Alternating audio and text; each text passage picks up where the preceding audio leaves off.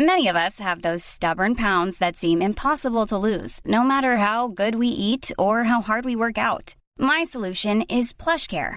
PlushCare is a leading telehealth provider with doctors who are there for you day and night to partner with you in your weight loss journey. They can prescribe FDA-approved weight loss medications like Wegovy and Zepbound for those who qualify. Plus, they accept most insurance plans. To get started, visit plushcare.com/weightloss. That's plushcare.com/weightloss. Hold up. What was that? Boring. No flavor. That was as bad as those leftovers you ate all week. Keke Palmer here. And it's time to say hello to something fresh and guilt-free. HelloFresh. Jazz up dinner with pecan-crusted chicken or garlic butter shrimp scampi. Now that's music to my mouth. HelloFresh. Let's get this dinner party started. Discover all the delicious possibilities at HelloFresh.com. So, here's an understatement for you. Vince McMahon is a complex human being. He's many other things as well, obviously. Father, son, husband, businessman, commentator, wrestler, sex machine, 900-year-old haunted tree, do-rag ambassador, but mostly a complex human being. There's no better example of this than the bizarre trinkets he'll one day be entombed with, and thankfully, we've seen a whole lot of them on WWE programming over the years. What like, Adam? Well, calm down and I'll show you, because my name is Adam Cleary and these are 10 times Vince McMahon's real-life things became WWE props. Number 10, his ass. Yep. Literally. It's worth mentioning at this point that if you've come for some sort of shocking expose, you are in the wrong list. Nobody on earth is going to relive Vinny's famous Kiss My Ass Club with a straight face. It's either creased up in giggles or just violently retching. Everyone from William Regal and Shawn Michaels to Jim Ross and even his own son has puckered up for McMahon's... I don't know, what fruit does that look like to you? Is it like a sad kiwi? There was a spell starting right after Survivor Series 2001 in which this dubious club was a mainstay of company output and something fans legitimately expected to see. Hearing Vince speak about his behind as if it was God's greatest creation was prime Vinnie Mac crack, pun very much intended, and these skits have become something of a hidden commentary on his management style. Can you imagine any other boss in the entire living world scripting something like this?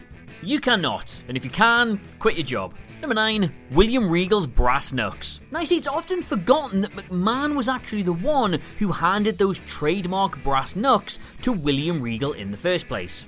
No, look, genuinely, he snuck the weapon into Regal's mitts during an otherwise throwaway backstage segment in early 2002. Technically then, these knuckle dusters belonged to McMahon in the first place, so they just about qualify for this list. Most fans can't be expected to remember what WWE was doing before the ad break, never mind a short backstage moment like this one from nearly 20 years ago. In fact, you probably even thought that the VM inscription on them stood for Violent Mitten, didn't you? Well, no it wasn't because, A, I made that up, but also B, because Vince handed the knucks to Regal and it became his go-to spot during matches for years afterwards. Number 8, his private gym. So right here we have formerly over babyface funny man Otis squashing AJ Styles with a barbell during last year's Money in the Bank craziness. That spot was one of many that WWE filmed inside the private gym area of the company headquarters. Others included, you remember, King Corbin smashing a mirror and Aleister Black, whoever he was, using weight machines as launching pads.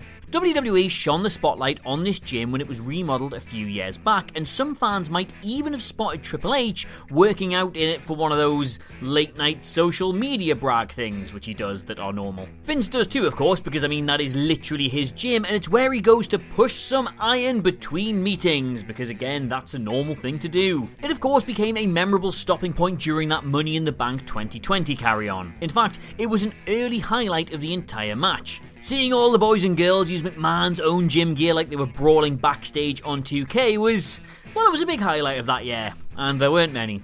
Number 7, his private office. Yes, we're doing the whole Money in the Bank thing now. During that same match, both AJ Styles and Daniel Bryan brawled their way into Vince's private office and had a bit of a stare down with the Chief. That wasn't some hurriedly thrown together set like you're used to seeing on Raw or SmackDown or on a pay-per-view where they just turned up at a random arena and need to make it look like for some reason they conduct their business there. Nope, it's McMahon's actual office.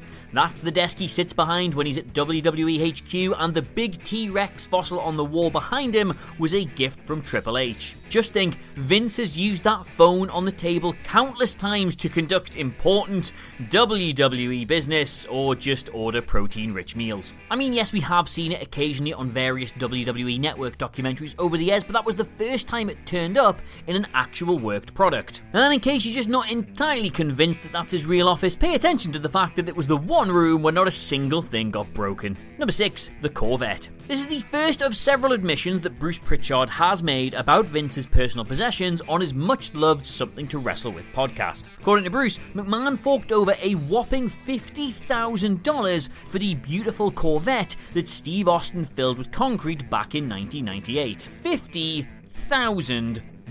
Vince had purchased the vehicle knowing full well what he was going to do with it live on Raw the following Monday. He planned to have Austin run cement into the car so that the windows would burst and totally wreck it. Then McMahon and his cronies would be filmed looking on at the damage like sad lost little puppies. This remains one of the most memorable skits in WWE history, and it definitely added another edge to the well-established McMahon vs. Austin feud. I mean, as flexes go, buying a $50,000 car purely to destroy it on television is... well, it's up there. Number 5, his limousine. Lord only knows how much his limo cost by comparison, but Vince wrecked that too. In typically elaborate McMahon fashion, WWE elected not to just rig up a basic shell with no interior for the famous explosion angle in 2007, but instead they blew up an actual functioning limousine that had ferried the boss to and from buildings many times. In other words, Vince's insatiable lust for purchasing expensive vehicles and then just ruining them in front of the cameras had struck again. At least the limo, unlike the Corvette Austin wrecked, had actually been driven a few times before it bit the dust. Of course, WWE's violent explosion gimmick proved pointless in the end. It was supposed to write McMahon off television for good, but... well, we all know what happened next, and we all know he had to come back, and we all know which former US president had to ring him up because he thought he was actually dead. Number 4, Vince's private jet. When it comes to writing great TV, money is no object when... let me check my notes here. Yes, when you're an actual billionaire. For more proof, how about the time D-Generation jokers Triple H and Shawn Michaels spray-painted DX, oh those boys, in huge letters all over Vince's private jet. You know, a plane that had cost the better part of $30 million. The stunt was part of the Rebel Group's bid to piss McMahon's character off as much as possible. DX painted the jet, pulled the same trick on WWE headquarters, and then messed around with Vince's as-yet unexploded limousine. The private jet prank, though, is the one that lives longest in the memory bank because I have recently purchased a £50 rug for my living room, and if anybody so much as even goes near that in a pair of shoes, I have kittens. I mean, yes, admittedly it is quite easy to just repaint a jet as opposed to, say, unexploding a limousine, but still, Vince putting his own personal property out there for everyone's entertainment deserves...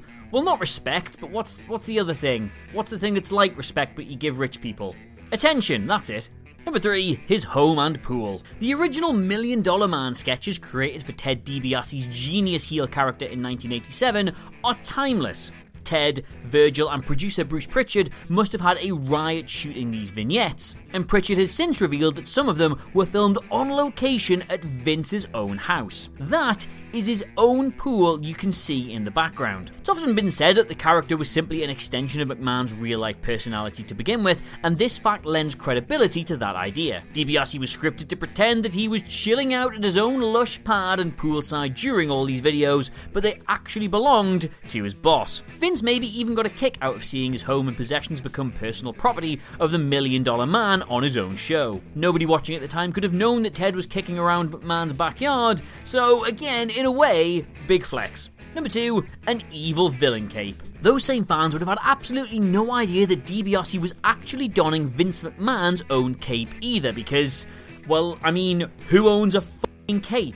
It is true though, Ted needed something that would make him look like the world's first vampiric wrestling millionaire, and McMahon had, I can't stress this enough, McMahon had his own cape. More timeless $1 Million Man skits saw DiBiase picking up his custom $1 Million belt, and the final one featured a cape, Vince McMahon's personal own cape that he owned because... I mean, in hindsight, the fact that DiBiase tossed around the red underlining of the cape and stood wide-eyed and manic in disbelief at the magnificent creation on the counter in front of him, then threw in a few trademark evil laughs before announcing his mission was complete, is only slightly less mad than the fact Vince McMahon owned his own cape. Number 1, Drew McIntyre's sword. Yep, really disappointed I've already used up my disbelief gimmick on this one on a cape when the next entry was a fucking sword. Drew McIntyre has said publicly that the sword he debuted on the 16th of November 2020 episode of Raw genuinely belongs to Vince McMahon. Not in the way that technically everything on the show belongs to Vince, because they're all ultimately WWE props and thus property of the company and its owner. No. That's his own sword from home. Drew was all happy to stride out looking like some kind of muscle-bound Mel Gibson in his kilt, but he believed they needed something more. Vince suggested a sword. And of course, naturally, when the props department turned around and said, yeah, really nice idea, but obviously we don't have a massive sword lying around, Vince said that's fine, because he did. And just like that, Drew had a claymore worthy of his heroic Scottish warrior gimmick. That same sword is the one that McIntyre plunges into the stage every single Monday on Raw. McMahon just happened to have it lying around his house, which is perfectly normal and sane. Officer, I don't know why you're looking at me like that. That noise from the basement, what are you it's probably just the pipe. Sit down, relax.